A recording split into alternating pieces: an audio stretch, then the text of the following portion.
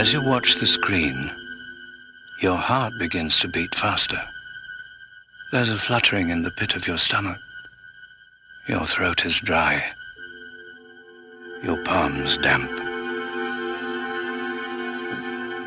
Suddenly a chill runs down your spine. You clutch the person next to you. You tell yourself, it's only a movie. It's only a movie. But sooner or later, it's time to go home.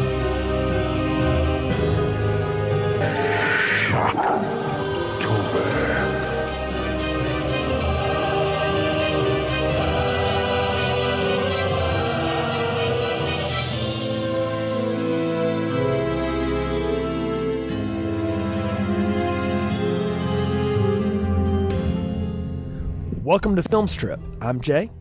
And I'm Brian. And this is our review of A Nightmare on Elm Street 3, Dream Warriors, starring Heather Langenkamp, Patricia Arquette, Lawrence Fishburne, Patricia Pointer, Craig Wasson, and Robert Englund. Directed by Chuck Russell. Released in 1987 on a budget of $4.5 million, grossed $44.7 million at the box office. Now, we talked about in the past how you didn't see these until you and your wife picked up the box set and kind of watched them all straight through.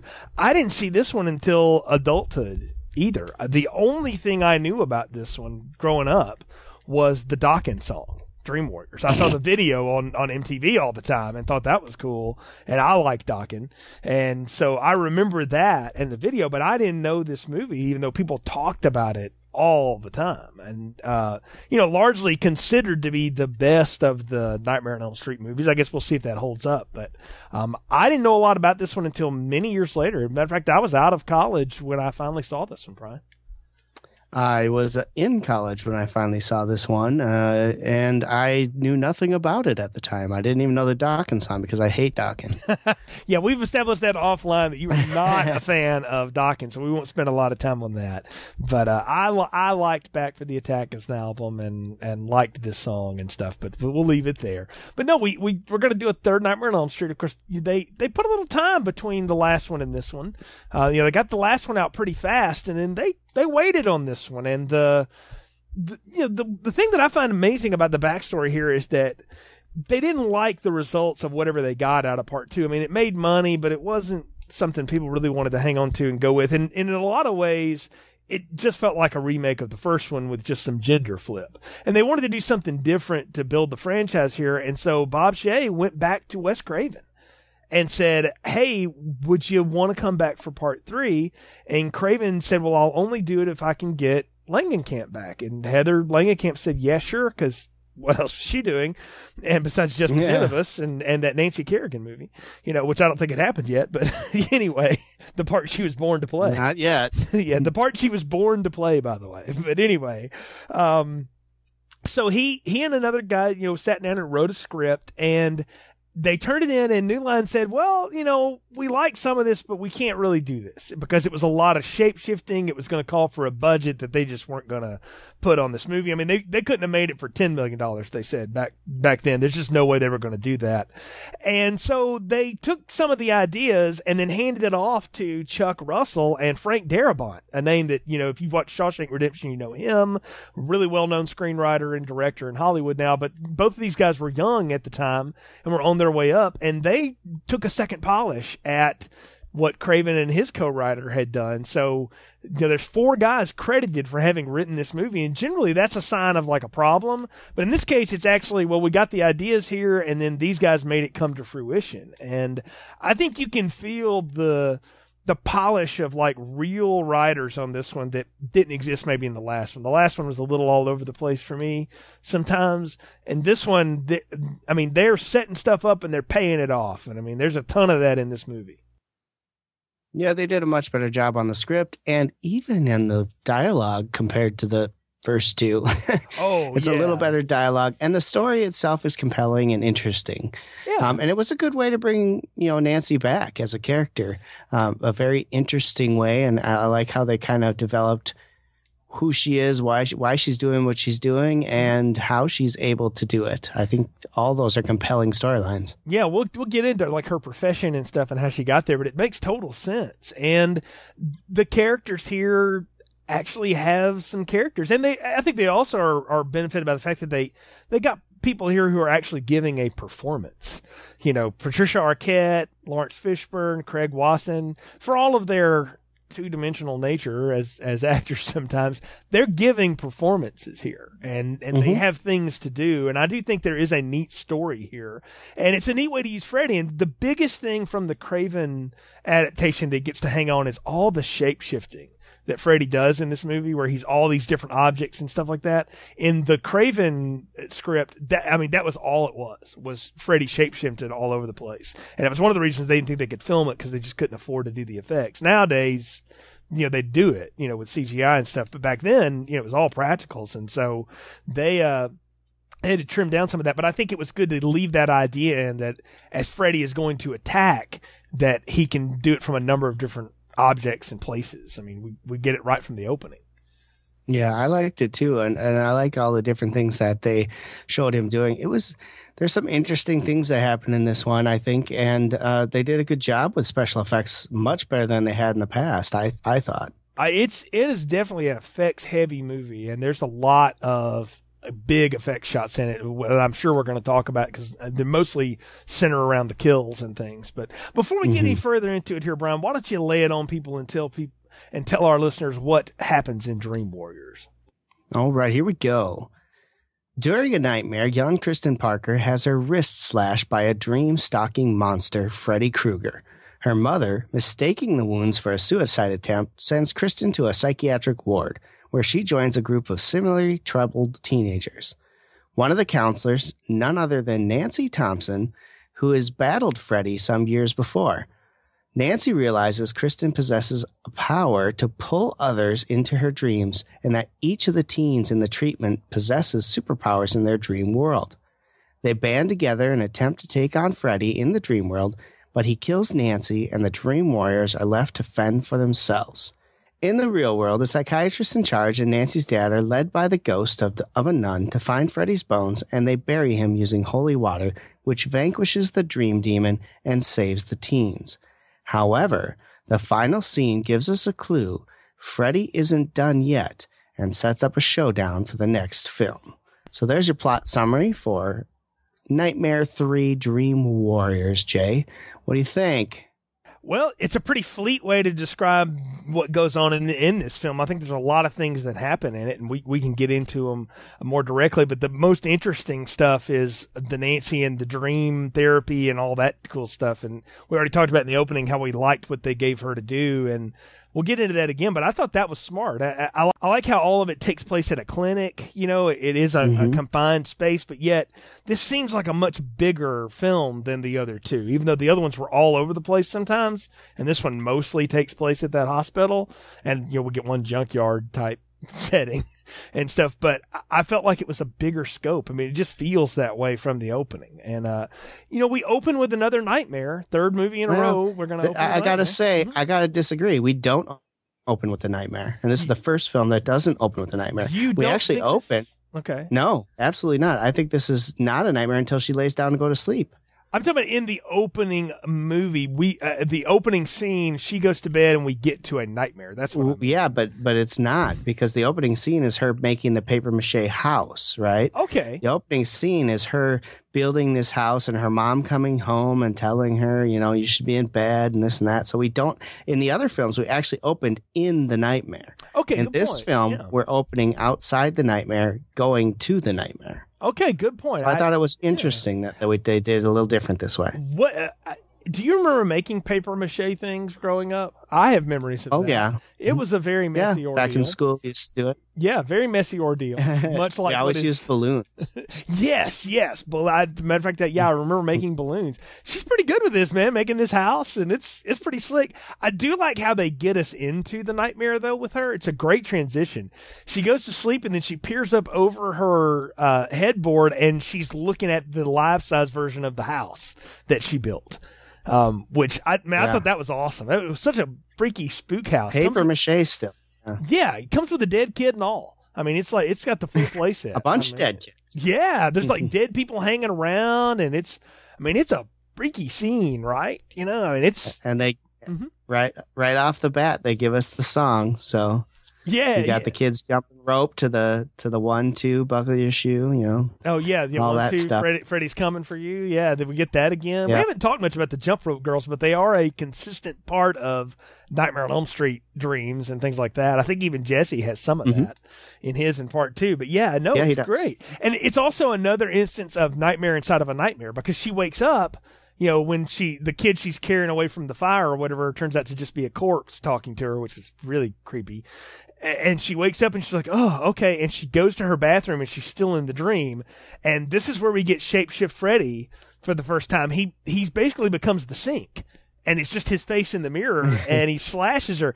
I thought it was pretty cool. I mean, it's claymation-y and kind of cheesy now, but I thought it worked. I thought it worked too. I thought they did a good job with it, and yeah, the sink knobs become his claws and all that. But I agree. I thought they did a pretty good job here. I mean, the one thing that irked me, which shouldn't really irk me, is the fact that when she's running around with this little girl, it's so obviously a doll. Yeah. They could have done a little better job with that, but that's a small minor thing. Well, let me say something though, Brian, because you bring up a point here. And for all of the things I like about this movie, and I do like a good bit of it, the story's really neat and stuff, there's one thing I am going to knock on it. It looks cheap. Like the effects are well done, but everything else, the way it's shot and stuff, you can tell they were just trying to get it done on a wing and a prayer. I mean, it's held together with baling wire and duct tape in places, man. It looks cheap.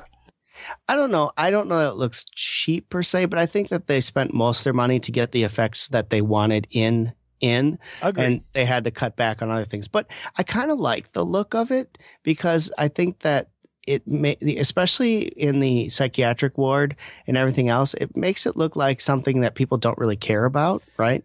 They just have it there because they need to treat these kids. And I think that is better that way. Well, you know what? The look of the film matches the look of that psych ward. It's institutional. It's stark. Yeah. Everything is just stark and bland. And part of me was like, it's because this movie looks cheap. And then I'm like, well, maybe it is an aesthetic choice. Like, they know they don't have a lot of money to light it and do all this stuff. So Chuck Russell, who's not a dummy and is a good director, realizes, I'll give this movie this look so that it matches the motif. I mean, I don't think that's by accident at all. These guys are smart. No. And I think that's totally done that way. So I'm glad you caught that too, because I think that's exactly how this is supposed to look.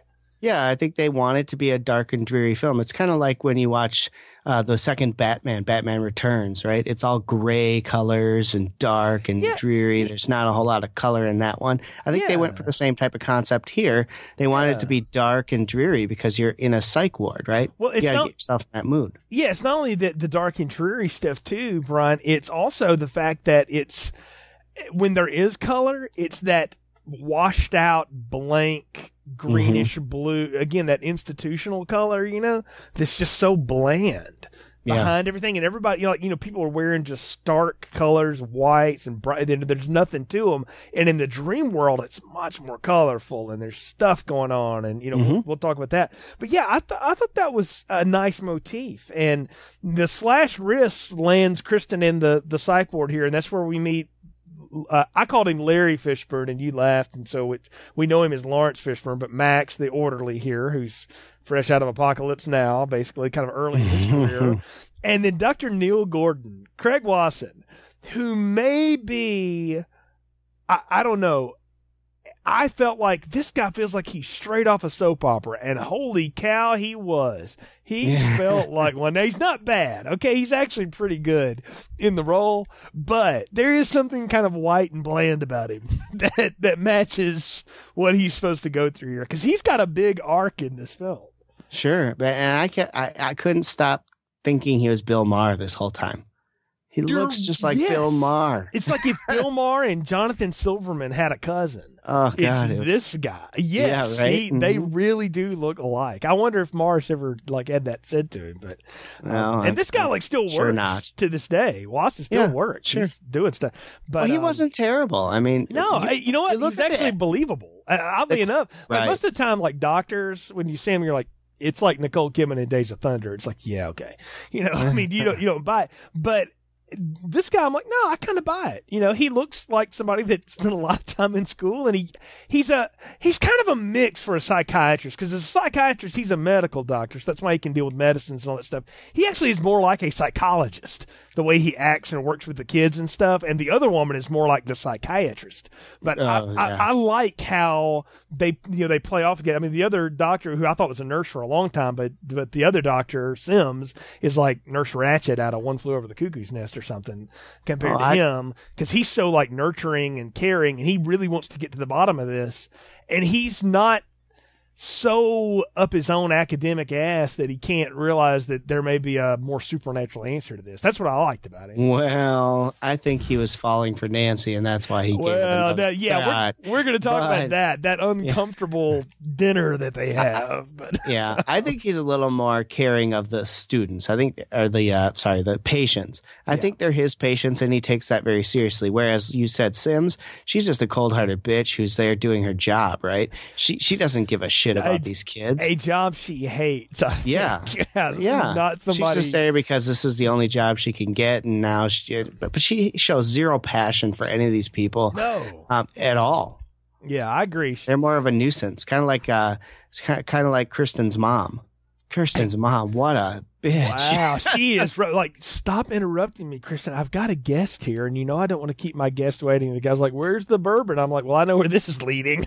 This guy needs to get a couple shots in before he goes with the fake blonde, I guess. But wow. Well, that and when she's signing the papers to get in, she just wants the lady out. Right, yeah. She gives Nancy send nothing, your daughter away. You just get her out of here, right? Yeah, I just want to get her out of my sight. Oh. And the thing is what you realize is that all of these kids, and we'll talk about the rest of them in a minute, they're all the last of the Elm Street children or whatever. And Kristen must come from the last wealthy family in town or whatever. And her mom wants nothing to do with this. Just, no, none of this. Don't want to fool with this anymore. We've gone so far. It was like daughter was a nuisance to her. Exactly, right? She needs to get laid, and daughter's still awake. Yeah, dad's gone and all, and Kristen talks about her dad in another scene later, but mom is just terrible. She's not good horror parent. I really thought she was going to get killed. She sort of gets killed in a dream later. She does, yeah. But it's not. But it's but I'm I didn't really think that. When they die in the dream, they die in real life. But I think she was just an aberration in the dream. I don't think Kristen pulled her real mom. Well, I don't think it matters if they're an aberration or not, though. I don't know. That's a good question, because I don't know that she dies. I never counted her as a kill. I thought that was just Freddie screwing with Kristen when he We'll get there. We'll get there. We got a ways to go. Let's talk about the rest of the kids, though. Let's talk about Nancy first. Okay, you want to talk about Nancy? Because she hasn't come in. She shows up right away. Okay. And there's things that I like. She's supposedly an intern here. And she's blown through school. She's a grad student now in psychology, dream therapy. I'm excited that she returns with the gray streak in her hair still. She hasn't tried to get rid of that. Yeah, so that continuity. Which is amazing, because with that hair, the way it's done, she gets it worked on. So, because that hair is huge. Yes, it is. It's typical 80s hair right there. Yeah, it's 87. She could have been in a Poison video. That was a lot of hair. Yes, it is. So, I mean, I like that they're introducing her into this field as kind of a psychiatrist in training, or a dream specialist, I guess. I don't know. And there are dream therapists. That's a absolutely real thing. Yeah. So I like that. It made total sense. Again, if it had been written by people who didn't care to know and bother with any of this, it would have just been slapped together. But because it's written by people who bother to look up a few things and do a little research, they realize, no, this dream theory is a real thing. And what better career for Nancy to have gone into? After everything that happened to her, I mean, she can't be a professional dream killer, right? So why not go into something like this? I thought it was smart. Yeah. I thought it was too. I mean, and she's got some experience so she can help these people through it, right? Well, and she steps right in to help Kristen, who's like having a total freak out when they're trying to sedate her. Which, by the way, I love this hospital that, like, she was fine until we tried to sedate her. I'm like, well, why the hell did you try to sedate her? She was fine. So just drug everybody walking through the door. I mean, I think they're trying to drug them to get them to sleep because all these kids are not sleeping, right? We know that. Well, that's what they say. Like, I get the sense that Dr. Sims is all about just knock them out and throw them in the room. Like, she doesn't care at all what's going on with them. So could very well be. Yeah. But I like that they set this up, and we did talk already about how Nancy goes to Kristen's mom's house to get her things and everything in order for her to stay at the psych ward. And it's there that she goes into Kristen's room, and what does she see? She sees the paper mache house that is her old house. I thought that was pretty cool. I did not think that was supposed to be her old house. It didn't look anything like it. What? Yeah, it did. It had the pillars out front and everything. It looked I knew exactly what it was right away. See, I didn't know. I'm glad they told us that because I would not have assumed that. But it's fine. It's one of those things, though, that I feel like we talked about last time. We're like, what's the deal with this house? And I guess they've just zeroed in that this house is going to be Freddy Central, whether we like it or not. So. Okay, fine. Whatever. It is. You know? It is the house on Elm Street. You know what though? I thought for a minute I was like, "Is that where Kristen lives?" But I don't think so. Oh no, yeah. Yeah, I thought for a minute maybe she was like doing that. She lived there now, but no, it's like in total disrepair. It's like a Michael Myers house now. You know, it's like it's falling apart. It's a paper mache house now. That's the other thing, too, the timeline here. This is supposed to be 6 years or 5 years after the first film, right? 6 years after the first film. So if we're to believe number 2 is in continuity, which they don't reference it at all, so we don't know that it is. Well, then this is 5 years. This is a year later. That's what they're saying. But I kind of feel like this is more of a sequel to the first one than it is anything to do with that second one. Do you get that feel? Oh, I agree with that sentiment. But I do think it's in order, and I do think it's only a year because you got to think about it. She was in high school at the time of the first film, so she would have graduated and gone on to college, and graduated that. And even if she did a year or two of master's program to get her whatever, it fits the timeline. Right. It totally does. You know, I get it. She's in the right space. I'm just trying to think to myself. So if we were to believe that 2 is in continuity, then in a year, boy, this house really has gone downhill since Jesse lived there. But they never showed the actual house. Well, but I wonder, like, where it was always the paper mache version. I know, but I wonder, like, where Kristen knew what that was. Like, if she's from Springwood, then she would know that house. You'd think this isn't because she sees it in her nightmares. I guess so. Maybe that's it. I don't know. I didn't know think about this, Jay. She's been having these nightmares for a long time, and if that house is the link to Freddy Krueger, which it seems to be from the films that we're seeing lately, right? Everything ties back to that house. You would assume that at some point in her dreams, she's been in or seen or been around that house with Freddy chasing after her, and so it's in her mind, and she's built this paper mache based on that house. You know, you make a good point. I think she even spells it out for her when Nancy asks her, "Where did that? I used to live in that house." I think she even tells her that house is the house in my dreams. Well, okay, I didn't catch that Kristen told her that, so I must have just missed that.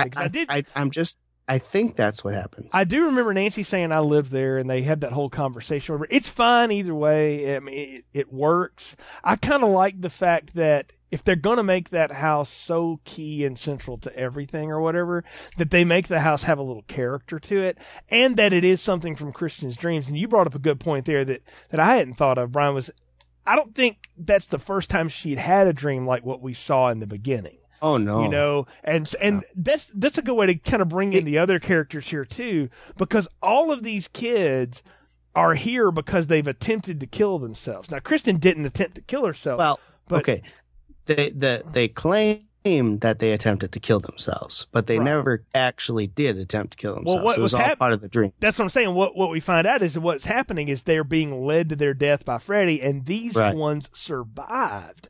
And as survivors of that, they've been locked away in this institution and are all trying to stay awake because they're all dreaming about the same guy. And they set that up really well, I think, at the beginning with the radio broadcasts that are going on, talking about the increase in suicides in the area. So I thought that was set up pretty well, that these guys are the survivors of that, and there's a lot of kids dying. It also lends credence to the fact that we're going to give these people superpowers, if you will, in their dream world, because they survived a Freddy attack. Like a Freddy attack that wasn't just him screwing with them. It was him getting physical, trying to kill them, and they all somehow or another survived it. Now, Will is in a wheelchair from it, and Joey can't talk anymore because he's so scared out of his mind that he won't speak anymore, right? But they've all survived it one way or the other, and they have different ways of coping with it too. Like Taryn is the drug user, and so she had turned to substance to try to fight it off, right? And that had gone bad for her. And then you've got Philip, who's, I mean, you talk about a guy that's like a Corey Feldman knockoff or a Corey Haim. I actually asked if that was one of the Coreys to my wife when we were watching this. Boy, it looked. We had to look it up. Yeah, it looked like one. I mean, apparently that guy has been in movies with Corey Feldman, which I'm like, that would be indiscriminable. But okay, so if you want to do that, sure. But he is into all his like model making, and he makes puppets and things like that. And you got Kincaid, who's just, who dresses like the Junkyard Dog, and I know I'm talking about the G.I. Joe character, and cuts promos about like it too. Like he just talks a lot of trash. He does. Yeah, well, he talks a lot of shit. But I like them though. Like again, they're caricatures because they're all one thing, but they all have something to play, and each of the actors I feel like is playing a part. They're doing something because they've got something to do. They're not just there to be damsel in distress or whatever. No, right? Yeah, they all have a part to play, and they all are there to protect each other. And I like our characters. I think they're actually pretty good. The only one I think is stupid is the mute, who doesn't talk, but he's obsessed with his nurse. The blonde nurse. Why would you not be obsessed with her? She flirts with him. Holy cow! Well, so, but of course that's almost his undoing. I think he thinks she flirts with him. Well, I'm not sure she actually does. Thus, why that's a good way for Freddy to get at him, right? Exactly. So that's why that works later on. But no, I liked it. Let's talk about Dr. Gordon here, though, and the fact that he keeps seeing this white nun, and then he doesn't see her running around. Well, we set that up later, okay? But first, before we get to the white nun, we could talk a little bit about Dr. Gordon, because I think he's an interesting character here. We said earlier that we think he actually has a strong passion for these kids, and he's actually out to try and help her. We also find out that as Nancy drops her purse, he helps pick up some of the stuff, that he pulls up a bottle of pills from Nancy, reads what they are, and later goes back to his sweet PC. I was going to ask you, what did you think of that? That's what it was back then, man. We used to have one of those in our school.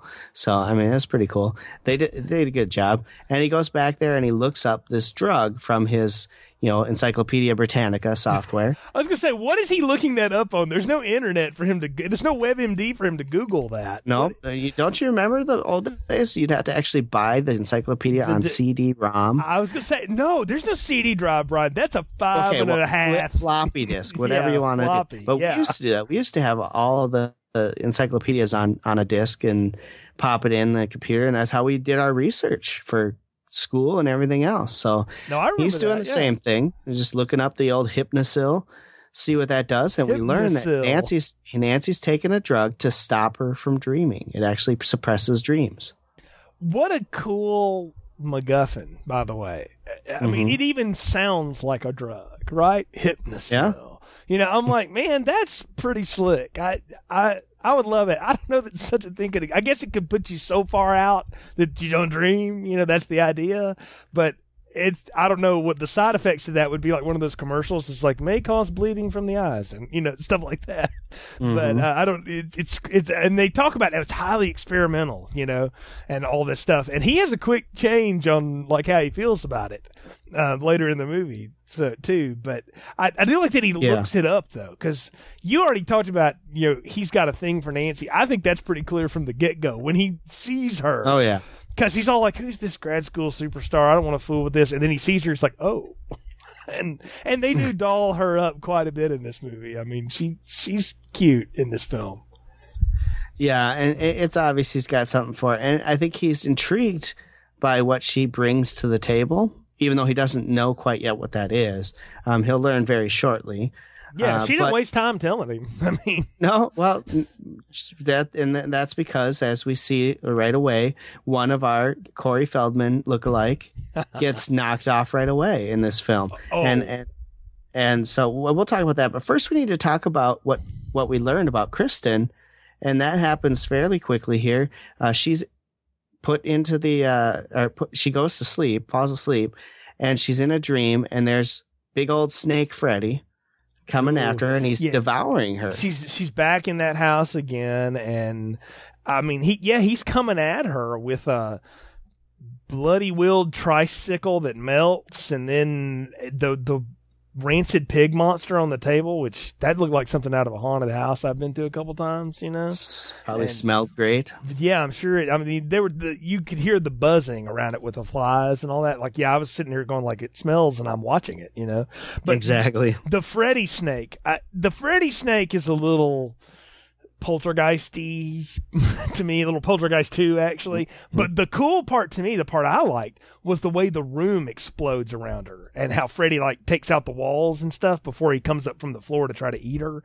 I thought that part looked cool. The snake, it's okay, but it's a lot of shape shifting from Freddy this time, and that's what I'm noticing is our second one. Yeah, this is a second shape shift that we've gotten from Freddy, and I'm liking the fact that that's a dimension they've added to him here. That was a smart impulse to make that part of his power. I agree. I like that too. And like we said, we'll see a bunch of it actually in this film, which is really cool. But I didn't mind the snake. I thought my comment was, wow, that's a big Freddy snake. Yeah, because he was massive. And so he's devouring Kristen, and then we learn what her power is. Right. As she's being devoured, she calls out Nancy's name, who is sitting in her room, and all of a sudden she's there. Now, Nancy was asleep. She wakes up thinking somebody's called her name, and then you're right, she like falls backwards through her invisible chair, and she's in the dream. What a cool idea of bringing people into the dream. I love the conceit of this whole idea that there's a girl who is almost telekinetic in some way. Like she doesn't even know what her powers are, and that she can bring people into her dreams. And she talks about later how she used to bring her dad into a dream when she was having a bad dream. Well, and they would talk about it later. And I'm like, what a cool thing. Yeah. And I think she actually does know what her power is, because she admits that she used to bring him in, and her dad would say, oh, I had this dream. And she wouldn't tell him that was her dream. Yeah, no. It's not that she doesn't know what it is. She doesn't really know how she's doing it yet, though. Like, sure. Nancy's the one that tells her. I gotta think that she does know how she's doing it.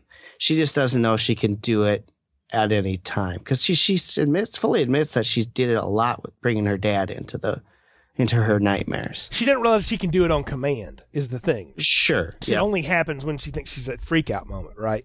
And what Nancy tries to get her to realize is that, no, you can do this whenever you want to, you know.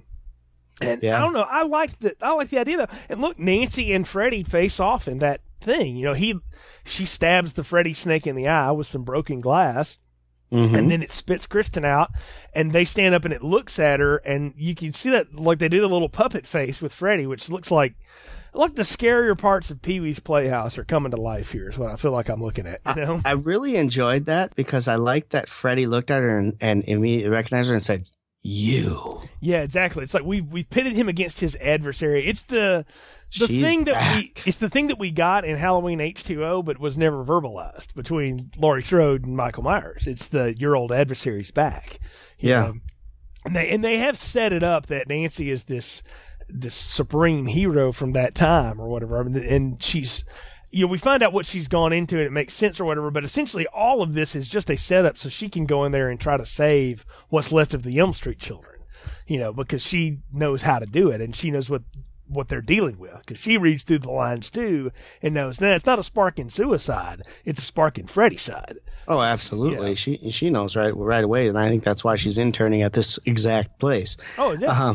But, you know, she immediately recognizes the issue. Like, I don't know if she actually felt like Freddy was necessarily attacking, but now she knows for sure that it's Freddy. I think she might have had a little doubt at first. And she immediately asked Dr. Gordon to prescribe every one of the kids with the Hypnocil to stop them from dreaming. And of course, he says, no freaking way. It's a highly potent drug that's not even approved by the FDA. No. And I mean, they try to, they go to the group session, and we do get to see everybody trying to go through a group. And the fact that they've all dreamed of Freddy before they met in group. But I wrote in my notes, Dr. Biatch is having none of that. She doesn't want to. She wants to hear. She doesn't believe a that. Freaking word any of them are saying. No, she's like, shut up and take your pills and do your therapy and just be quiet. Like, she's part of the problem. Is the thing. And now she lives. Is the thing. I'm like, I wanted her to die. Right? Like, usually these movies do that, right? And I'm like, well, no, she makes it through this. So, somehow. Yeah. So I guess it didn't matter in the end, because it is all about these kids. But we set it up. Nancy drops the knowledge on Neil pretty quick about what's up on Freddy. Like, this is who Freddy is. You need to know this about Freddy and stuff. And he's surprisingly accepting of most of this. Well, and the reason is because, the Corey Feldman character has a dream, and we get the next iteration of Freddy shapeshift as he shapeshifts into a puppet. Yes. And then what a great kill. He pulls his tendons out and walks him around. That's a great effect. So, ouch. Strings him by his own veins. Yeah. And, of course, brings him up to the high tower. And of course, the other room where the two boys are sleeping, they're keeping watch of each other. And the mute and the one who's in a wheelchair, great group to have together, right? They're in there, and he sees this kid sitting up. Philip is sitting up on the top of the tower about to jump off. Okay, so either Freddy is playing with his food again and just waiting for everyone to watch what's going to happen, or what the hell? I mean, he sits up there for a long time. I think you've hit it. Freddy is playing with his food again because, again, he is fed off of the fears, and we'll learn later, the souls of the children that he kills, right? Mm-hmm. And we've already set up in 2 films that the more afraid you are of him, the more powerful he can become. So I think that's exactly right. He's waiting until everybody watching, snap, and he slashes his hands across those veins and cuts him loose, and then the guy jumps, or falls, as it were. It looks like he jumps. I thought that was great. I think it's the best kill in the film. Because it's so menacing. I mean, Freddy's not doing anything but laughing maniacally and looking like a bad mofo in this. He's having a fun time. But he's not cracking jokes or anything like that. And I'm bringing that up for a reason, because that changes very soon. Drastically. Yes, and for the rest of the series. But because it makes a turn, and we'll talk about it. But no, I think the kill is fantastic. And you feel the loss from the group. That's another one, and they're just all deflated by this or whatever, right? And Kristen is right. In the next group, Freddy's dividing and conquering them, Yeah, and that this is what turns Dr. Gordon's intentions around. This is how he decides, he's going to try Hypnocil. Now, they never do, I don't think, in the film.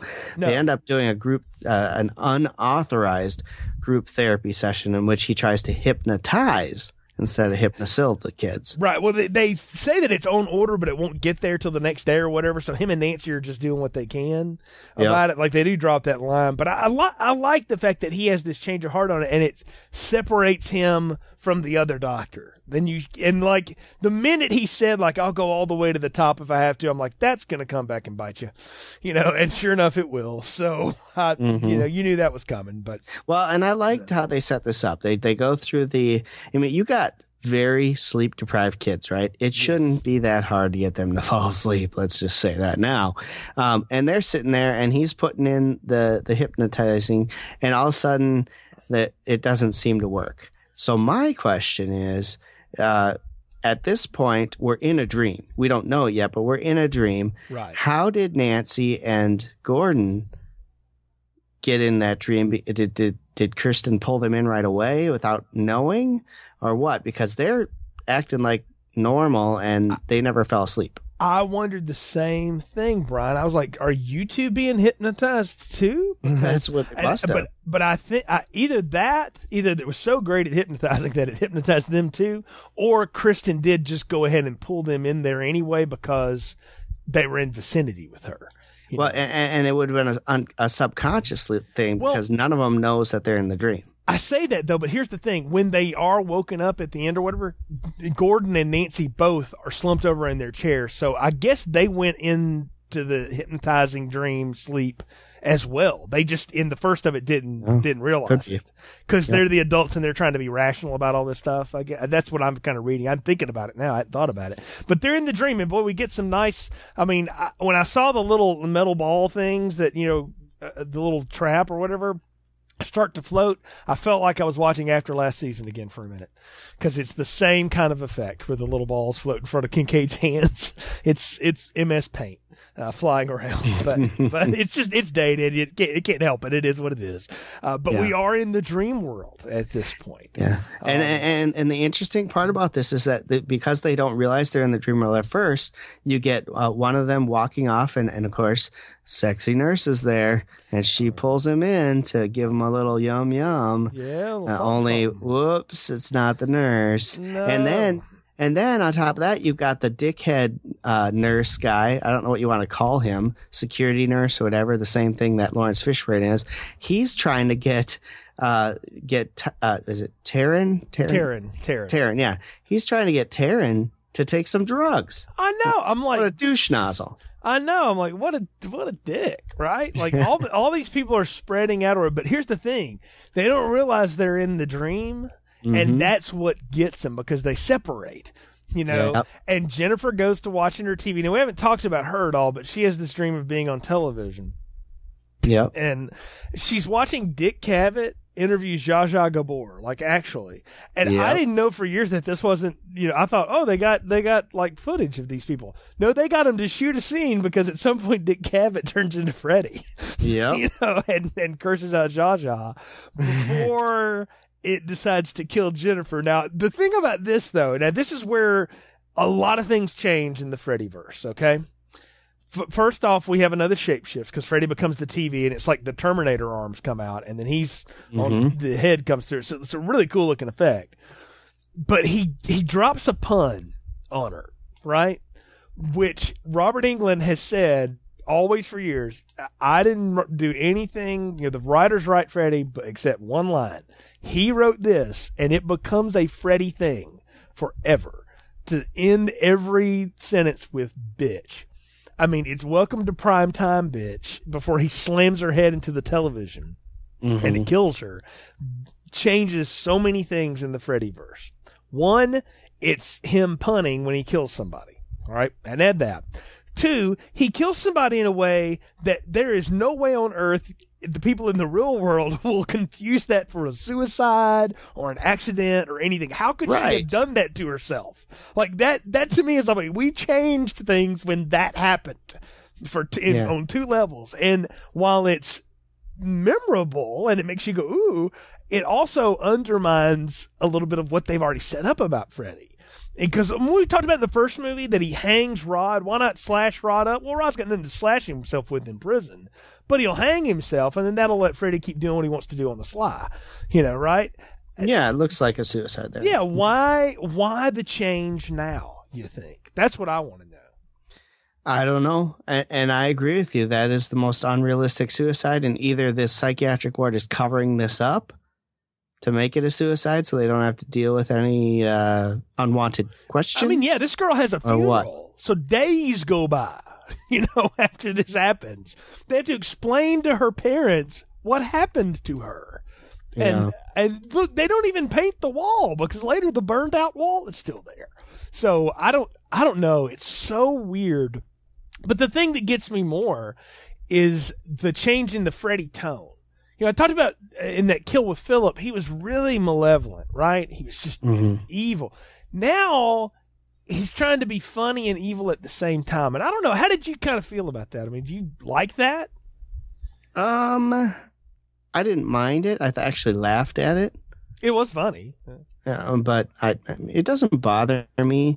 But at some point, you got to decide if you're going to be a horror film or a comedy. Thank you. Right? Yes. And I want this to be a horror film and not a comedy. But it looks like my wishes are going to be thrown out the window.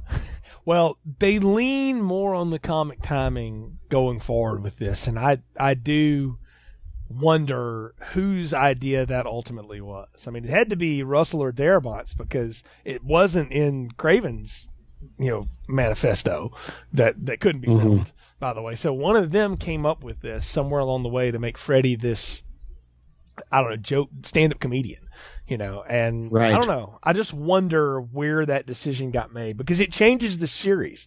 I mean, completely going forward from here. But moreover, it just gets kind of glossed by in the thing because we get some serious time with the white nun now, who we find out name is Sister Mary Helen, right? Well, she's at the funeral for Jennifer. She ends up standing right next to Gordon, and he talks to her about all sorts of weird things, right? Right. Because he's a scientist, and religion's not his strong suit. And she asks him some questions, what is your faith? And he says, I guess it's science. She says, poor choice, which I thought was funny. And it gives him some little tidbits, right? Little hints about things. And he doesn't quite catch on fully, I don't think, at this point. But we do get her name and a little bit about her. And then she kind of just disappears when Nancy shows up. Right. Nancy shows up. And here's the other thing, too. Nancy and him walk away together and they wrap arms around each other. I'm like, right. Okay, are you two going to the picture show later? I gotta say that more than likely it's because of the death and comfort. Right? Okay, I will go with that. I will go with that if they had not done that uncomfortable getting to know you dinner thing. But I'm not saying they're going in the back seat of the car next door. But I'm just like, this is a strange relationship you two are building, but okay. So, but it's at the dinner that she convinces him to finally give the Hypnocil piece. This is true. So, though I'm with you. I'm not entirely certain that that's not because he's got a little bit of a crush on her, but absolutely. But she also spills the beans and tells Gordon exactly what is going on and what she went through, so he will try and understand. Yeah, he's been honest. Yeah, which does lead to the next bit where she gets to tell what's left of the group what she knows about Freddy, and that she knows who Freddy is, and explains it to him. Yep. Yeah, she convinces him, let Kristen pull us into a dream, learn to use our untrapped dream powers, so we can get the party started with a little group hypnosis. And this is where that dream, that whole hypnosis scene that we talked about already takes place. And of course, poor Joey walks out because they don't believe they're in the dream, and he gets a little some from Freddy Nurse. Right. Yeah, which is tongue-tied, spits tongue, ties him up. And then, but he's dangling him over hell or something. We go into Freddy's boiler room. Yeah. Well, but Freddy's boiler room is now Dante's hell.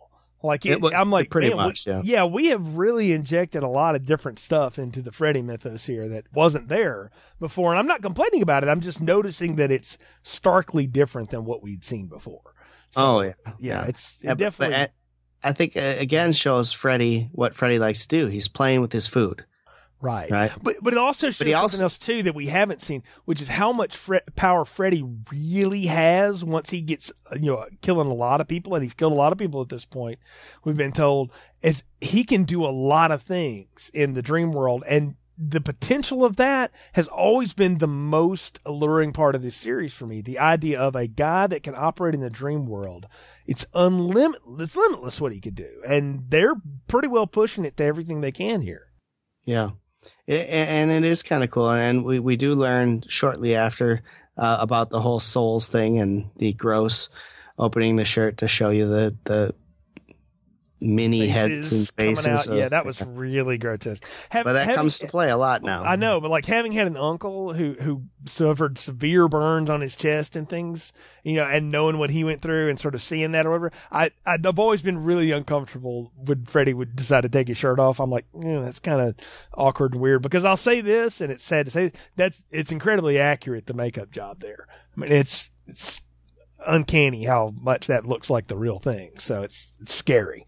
But anyway, not to bring the podcast down a little bit, as we just talked about a naked Freddy nurse a minute ago. But we also, Dr. Sims is the one that walks in and interrupts the session. An unauthorized session. Unauthorized session. But Joey is in a coma at the end of this thing. Right? So that of course is going to lead to Gordon and Nancy getting thrown out of there by the upper, because we were talking about that happening, right? And that the fact that he was going to be so brash to that woman, that was going to come back and bite him, and sure enough it did. But I gotta say, Jay, Dr. Gordon takes the firing pretty damn well. He does. He just cleans out his desk. And he's like, like, whatever. I'll get my resume together. I've got offers over at Johns Hopkins, or whatever. Right. Or I'll call my friend over in, Maryland and go hang out with him and that lector guy that he's got in captivity or whatever. You would think that he might be a little heartbroken at losing his job when he's got this relationship with these kids, but it's almost like he's like, whatever. Well, you know what, though? The thing is, though, I think he's more heartbroken about not being able to be around them than he is about losing his job. I don't think he cares that he lost his job. I think he's upset that he doesn't look upset. Well, he looks like he's worried. This guy always looks like he's worried anyway. It's just his face. He's got resting worried face, I guess you'd say. But he kind of looks that way to me. So this ends up with a good scene, though, where he's walking around for some reason the grounds, and he just happens to look up and see the white nun that he was talking to earlier, because he was a little baffled that she kind of just disappeared on him the last time. Wasn't she standing where Philip was thrown from? Yes, okay, that's what I thought too. I thought that was right. Okay. And so he finds a way to get in. He breaks the lock on a door, makes his way up to this old classroom or storage room with a bunch of class supplies. It's almost like this used to be a school, right? And I think that she even hints that it was an old nunnery school or something like that. And it was a mental institution. It's always been one, but that was the part where they kept the most criminally insane people was over there. They kept them separated from the general population. Rightfully so. Yes, as we will learn. Yeah, and so this is the fun part of the movie, because we actually get a little bit of backstory on Freddy's human side and his mother and how this happened, and what a story that is, Jay. I mean, yikes. Yeah, his mother was a young nun who we'll later find out is this nun. So we'll just go ahead and blow that. Yeah, right. Like that wasn't already. Like that wasn't obvious. Okay, right. So, but yeah, his mother was this young nun who accidentally got locked up over the holidays, and 100 of these insane men took turns having their way with her, and when they found her, of course, she was barely alive, and as she puts it, she was with child, and she calls Freddy the bastard son of 100 maniacs. And just the idea that he was just this abomination, and it gives a story to Freddy we didn't have before, because all we've ever known about Fred Krueger was that he worked at an old power plant and that he was a child murderer. Okay. And that was what we knew. But now we know, he was born bad from the start because this evil thing happened to him. It's almost like he's like an evil thing from The Exorcist now, though, because we've introduced all this sort of Catholic stuff in there and everything. And it's a different motif, but it's not a bad one, because at part 3, you got to start giving some new information at some point. And we've given a ton with the idea of what Freddy can do in the dream world, and that there are people that can also have powers in dreams. If Freddy can have them, then humans can have them too, right? And we also got to give a new layer to the backstory. And I'll say this, they give enough of it to make it go, ooh, and kind of interesting, but they don't overtell it and oversell it to me. And I appreciate that about this film, because they could have gone on and on and on with that. Rob Zombie would have shown us a flashback of all of it happening for 5 minutes. And thank goodness. Oh, God. Yeah, no, we don't need that. Yeah, right. You don't need, or Quentin Tarantino would have had another 40 pages of it. You don't want that. It's just enough. And, it is the marks of guys who I know their work, Darabont and Russell, the way they do things. It's subtly introducing something, and then now you understand a little bit more. So when we go into serious crazy land in Act 3, you're on the hook with it, because now you realize where Freddy comes from is just the most awful thing you could think of. I mean, what's more awful than a nun being raped by 100 maniacs for a weekend? Mm-hmm. And she also tells us a very key point, that the only way to make the demon go away is to give him a proper burial on hallowed ground, because he's pure evil. He needs something holy to hold him in place. I need to ask you a question. Mm-hmm. I don't understand what makes ground hallowed. Is it the holy rites that are kind of done at the end of this? Is that what that is? They make it seem like you have to have Catholic holy water, right? Yeah, exactly. That's what I'm asking. Maybe Dr. Gordon's Catholic, and that's what he thinks. A hallowed ground is just a Christian burial ground or a place of worship. An Indian burial ground is hallowed ground. I was going to say, I thought anything could be hallowed ground if it was just anything can be hallowed ground, but it's usually something cordoned off specifically for that. It's not like I can go bury you in my backyard and it's hallowed ground. Or as we'll find out, you can't throw him in the back of a Cadillac in a junkyard. You can't put him in the back of Christine. You never know. Yeah, and see what happens. You have to throw some holy water on that. Well, yeah, and that's kind of what happens, as we'll get to in Act 3. But no. Again, I like holy water may be blessed water, but I think you need a little more than that to consider it hallowed. But maybe I'm wrong. We'll talk about that in a minute. But I do like the idea, though, that she is giving him the ammunition you're going to need to now go and complete your tasks in Act 3. Because what I'm realizing something, and I realized at this time that I'd never realized before.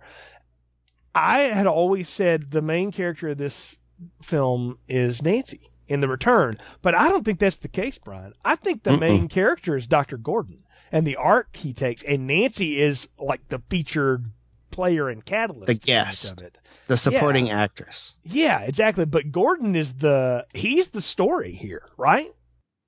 I think he's a large part of the story, but I think the kids are supposed to be the main story, and then he has a side story of his growth and understanding of this, right? See, because the film is called Dream Warriors, and you would think it's because these kids get to go and do Dream Warrior work, but actually they're not really good at it when they get to doing it finally. Yeah, they're really not. And so it should be like Dream Warrior, because he kind of, I don't know. He doesn't really fight them in the dream. He doesn't, and we'll talk about that too. But let's get to what Act 3 is essentially a vacillation between two things, all right? Gordon and Thompson going to do this holy burial thing, and Nancy going to the hospital with Will Kincaid and Taryn to form the Dream Warriors. And because what has happened is, after they've been fired, Dr. Sims, biatch, has decided we're going to drug Kristen up and throw her in the quiet room, which is the padded room. For Smart, the night. Right? Yeah, which is bad. Which she's going to get killed. Basically, is what Nancy knows, is that Freddie will destroy her in that state, and so they've got to get in there and rescue her, right, in some way. So that's going to be the two timelines that we get to follow here in Act 3. And I do enjoy the fact that she gets back into that hospital after she's been fired, and Lawrence Fishburne's character stops her from getting to see Kristen right away. So she asks him if she can please say goodbye to the other kids, and he lets her go, which is how she gets them into the room to do the hypnosis piece again, and we get back into the dream world. In the meantime, while all this happened, she's explained to the kids that they can be anything they want in their dreams. What are they usually in their dreams? And they each have this is what we call the superpowers. Kincaid is strong in his dreams. He could do anything. He's strong.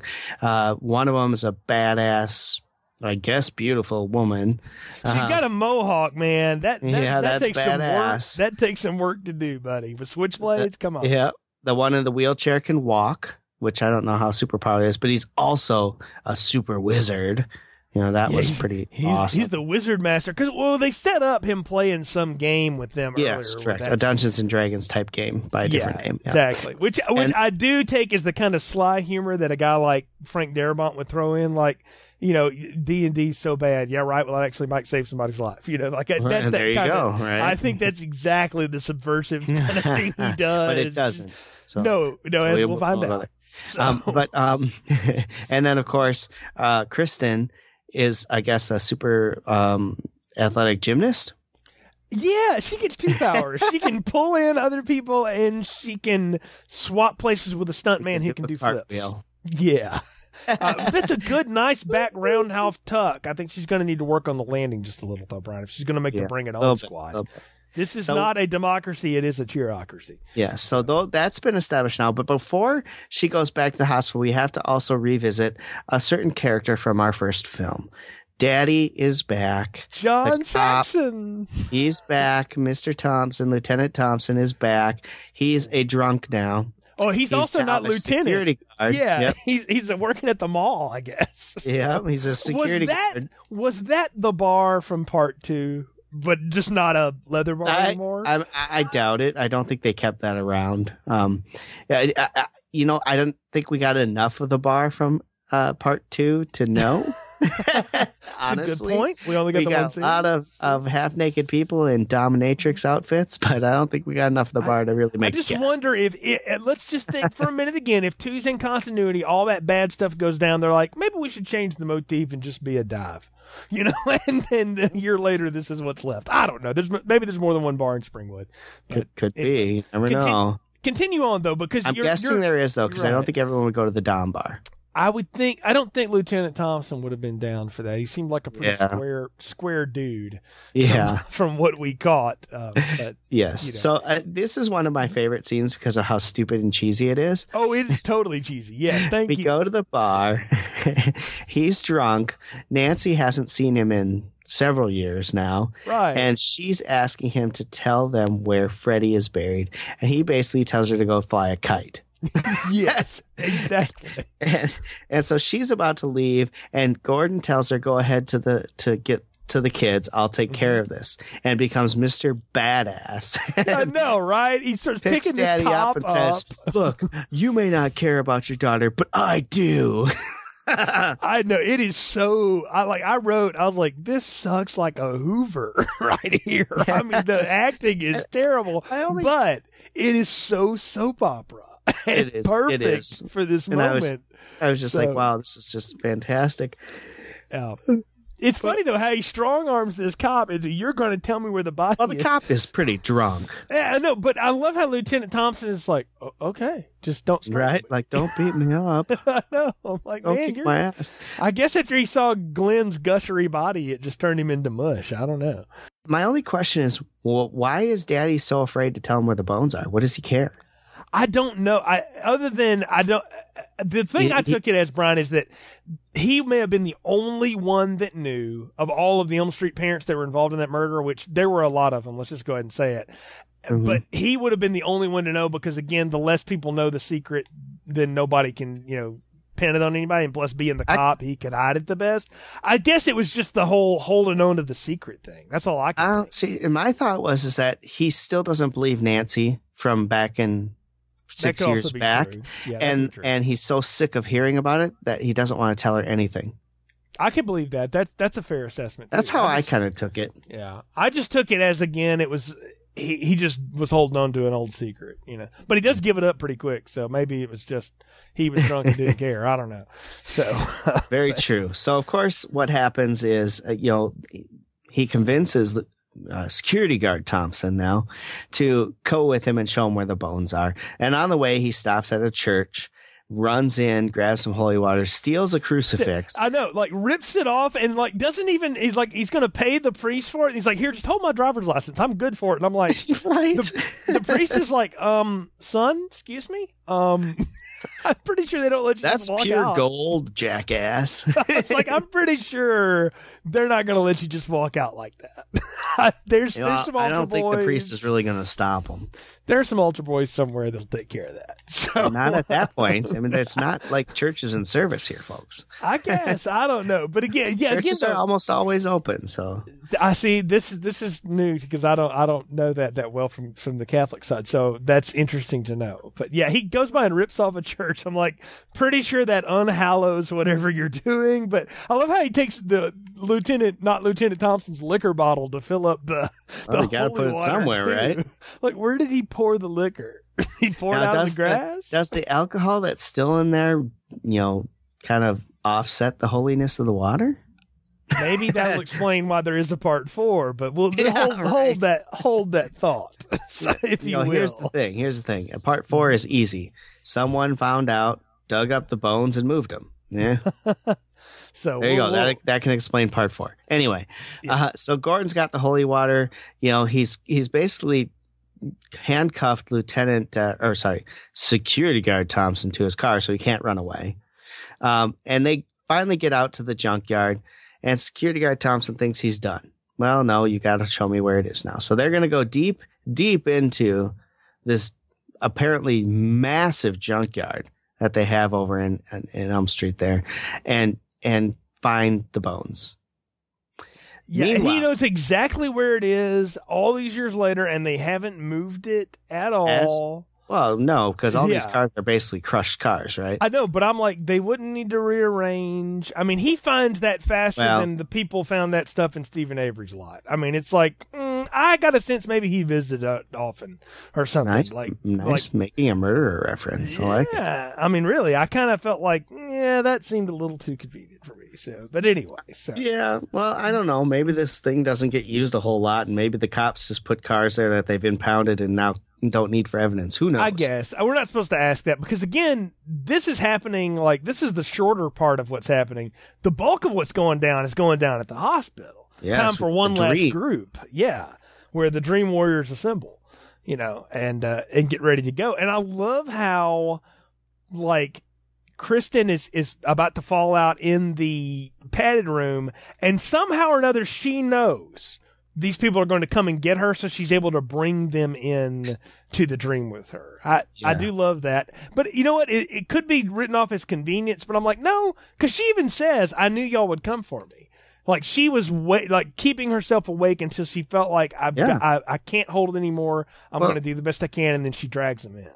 At this point in the movie, they're a group, right? They're looking out for each other. Oh, yeah. So yeah, I understand that. And she battles hard. I mean, she's being sedated and she's walking around to keep herself awake. And, luckily for her, it happens.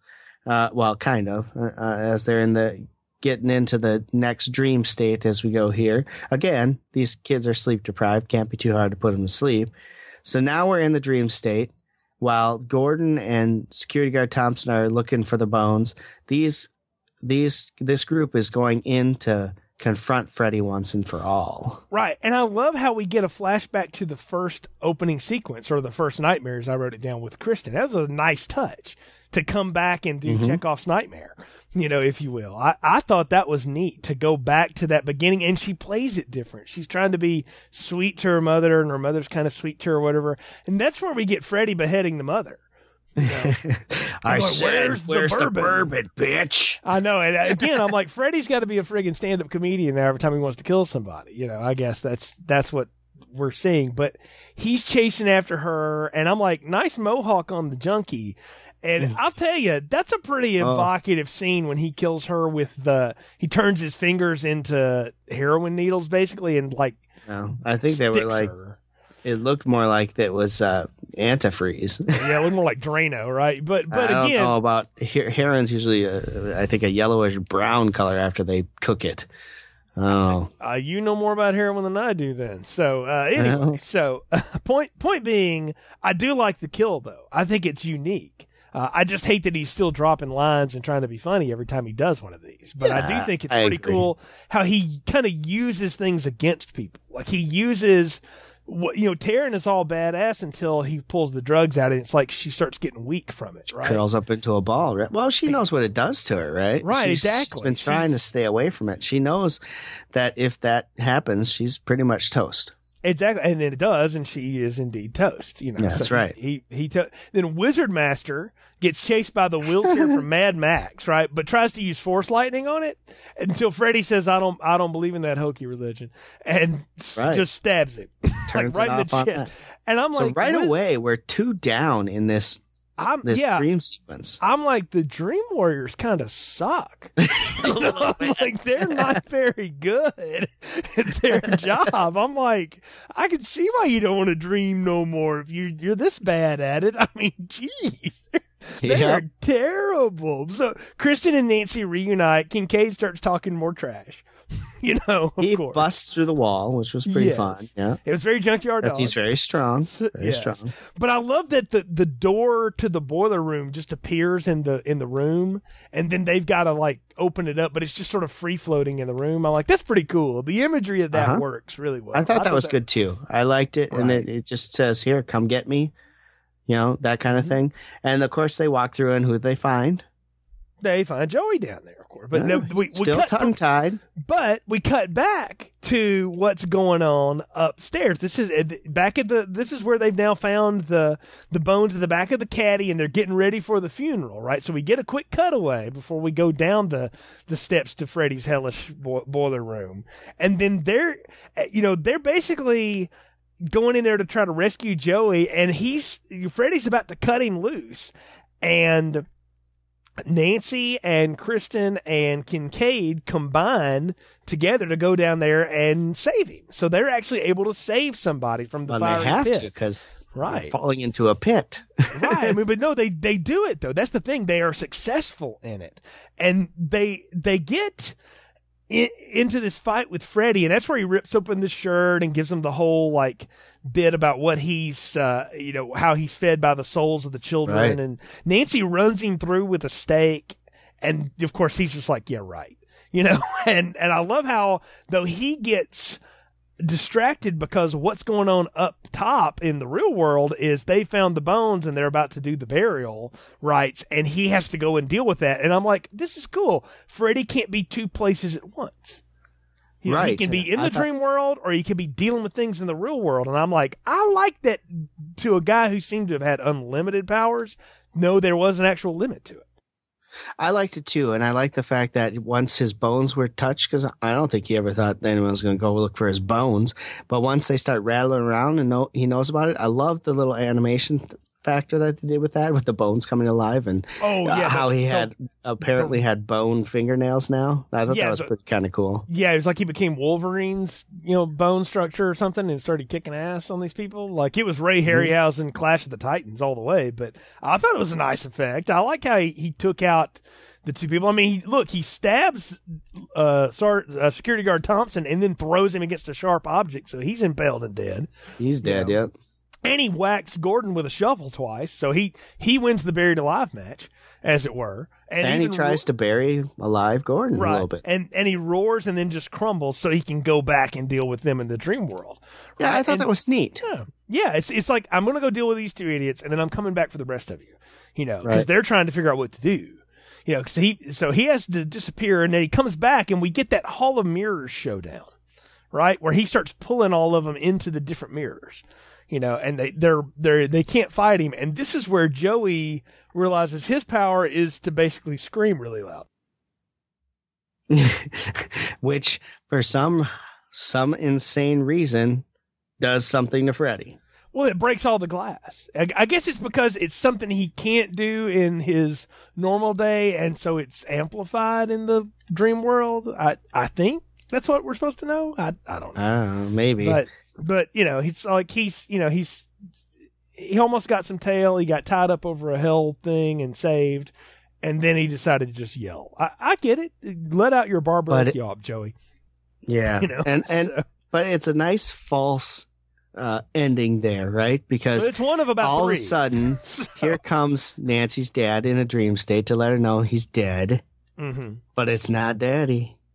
It's Freddy. And he stabs her. And my note was, Daddy's dead and appears to Nancy in a dream to tell her he's sorry. What? Oh, good. It was Freddy.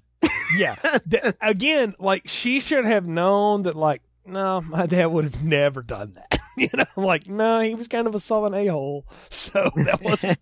But no, she falls for it. Because you know what? It's a good trick. Good trick, Freddy. And he stabs her. And what I find amusing about it is that, again, Freddy has been jokester punster for everybody except Nancy. He's like, no, just die. Please die. And I thought it was a very dark turn because I'm like, Nancy's gonna die? I mean, I don't know. It's just not something you expected to see, right? You didn't think that was going to happen. No, absolutely not. But I do like the fact that she stabbed Freddy with his own knives. Well, that's the thing. She comes back, though. Again, this is the false ending upon false ending. I feel like I'm watching a Lord of the Rings movie here. She turns around and stabs him to distract him enough, right? And it gives Gordon time to wake up under that mound of dirt, to crawl up to those bones, and to start flinging the holy water, saying words that he would have no idea what they were. I guess he watched The Exorcist a couple times sometime in his life, and he just kind of went with the power of Christ compels you from this bottle of Mad Dog 2020 or whatever. I don't know what he's doing. It's so ridiculous. But the cool part of it is as he's throwing the water, the splashes of it create cuts on Freddy in the dream world. I did think that was neat little symmetry. It's cheesy, but it worked. I think it worked too. I liked it, and I thought it was a good way to kind of make him dissipate. As the holy water crosses him, it takes him out, right? And it's an interesting piece, but like I said before, it's an easily reversible piece, right? All they have to do is find the bones, dig them back up, and take them out, and they're no longer buried in hallowed ground. Let's make no mistake here. Unlike Friday the 13th, when they got around to the final chapter, they actually thought they were making the last one. It was Paramount that was like, no, you're actually not. And they resurrected it. There was no intention by New Line to turn off the Freddy machine. They're like, no, we just got to come up with a cool way to vanquish him. He doesn't have to, you got to blow him up. Don't cut him in half. Don't do anything that takes a long time to reverse. I think it's probably what Bob Shea told Russell and Darabont ultimately was like, don't end this. Wes probably wants to end this, but don't end this. We own this. So, yeah, they weren't done with it. They just needed to be done with this story. And it works. And you know what, though? I like the fact that there's no magical undo for Nancy. Nope, Nancy's dead. DEA dead. And I'm like, you know what? That's a great way to bring that character back. She's dead. I can tell you now, she does not come back in any of the actual sequels of this franchise. She is not in the next she's not in any of the canon sequels, parts 4 through 6. Let's just say that. Yeah. And she's not in Freddy vs. Jason. So, thank God. But she's going to be in the new Hellraiser movie, I'm told, which Nick and I will have to endure somewhere down the line. Any surprise that the nun was Amanda Kruger? I think we've already kind of decided that no, there was no shock to that at all whatsoever. I did make a note. I was like, lots of survivors to come back for the sequel, I guess. But the ending is what's great. It's what lets you know this ain't over. Dr. Gordon goes to sleep with the paper mache house because I guess he's decided he's going to keep that now, and the light comes on in it. And I'm like, well, I guess Freddy's home, and then we get boiler room's going. Yeah, and then we get the docket song, so which is a great way to end this thing, and it does end on a cool vibe. And I don't know, I like the end reveals that he learns that was the nun was Amanda Kruger, and that it's been a spirit that's been guiding him, and you have this guy again who's gone on this entire journey. This man of science who now is a man of science and of faith, I guess you'd say. Well, I don't know that's much faith, but now can look outside of science to find answers. Yeah. Well, I think we're at the part of the podcast where it's time to get final thoughts, recommendations, and popcorn ratings. So, Brian, what are yours for A Nightmare on Elm Street 3 Dream Warriors? Well, I do have to admit, Jay, that I really enjoyed this one. I don't know that I would put this ahead of the original. In my mind, I think the original is a little better of a movie. And I mean, if without the original, this wouldn't have happened. So, but I did like this one. I think it's well done. The acting's much better. I mean, we have actual real actors here. They may have been just starting out, but they actually know how to act. I mean, Lawrence Fishburne and Patricia Arquette. I mean, come on. But it was nice to see Nancy back because it feels like now we're continuing the story where we left off, right? It feels like we have a little bit more answers to what happened at the end of number 1, even though we don't per se, but we know that she ended up living and what she's been doing, right, with her life. So I thought that was really good. So to me, I like the story behind this one. I thought they executed it fairly well. I didn't think it was too poorly done as far as, sets and everything else. I thought they did it the right way by making it dark and dreary that way. And I enjoyed the special effects in this one a lot better than the last two. So for me, I'm going to give this one a large popcorn. I think it's worth watching and definitely much better than number 2. I am going to agree with you on the notion that people that try to say this is better than the first one, I don't think it is either. I think it never can be that. But I think it's right up there with it in terms of the fact that it has a story to tell, And it's done so real deftly. These people don't waste time. Everything sets up and pays off. It was almost like I was watching Back to the Future. You know, as tight as that script is, everything that's said in it, pays off at some point. I think they do the same kind of stuff here because it's done by the same kind of people who are energetic, young filmmakers that know what they're doing, and they do a good job with it. Yeah, it looks cheap in some places, but I think that aesthetic is on purpose, like we've talked about. I think it's supposed to look stark and institutional when it does. I like the arc of Gordon. I think he's a fantastic character here. I do think he's the lead character of this story, but I think the Dream Warriors are fascinating. The idea of, and the fact that some of them survive, I'm like, please tell me we do something with that in the sequel, because that's going to be, in the sequel to this in part 4, because that's such a rich territory to play with. How can they not? I think Freddy's powers are great in here. The effects work.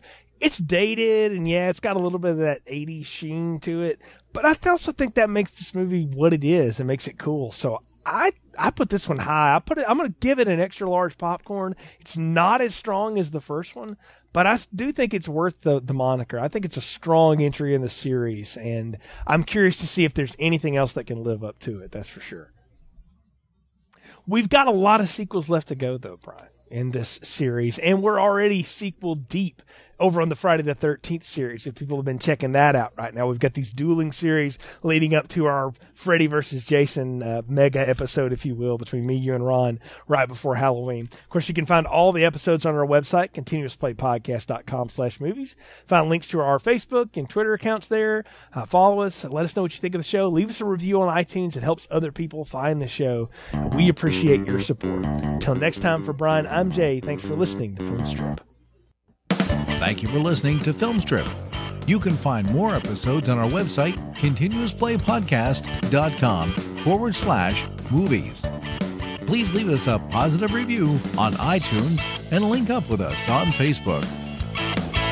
The Filmstrip theme music is produced and performed by Frozen Lake 121.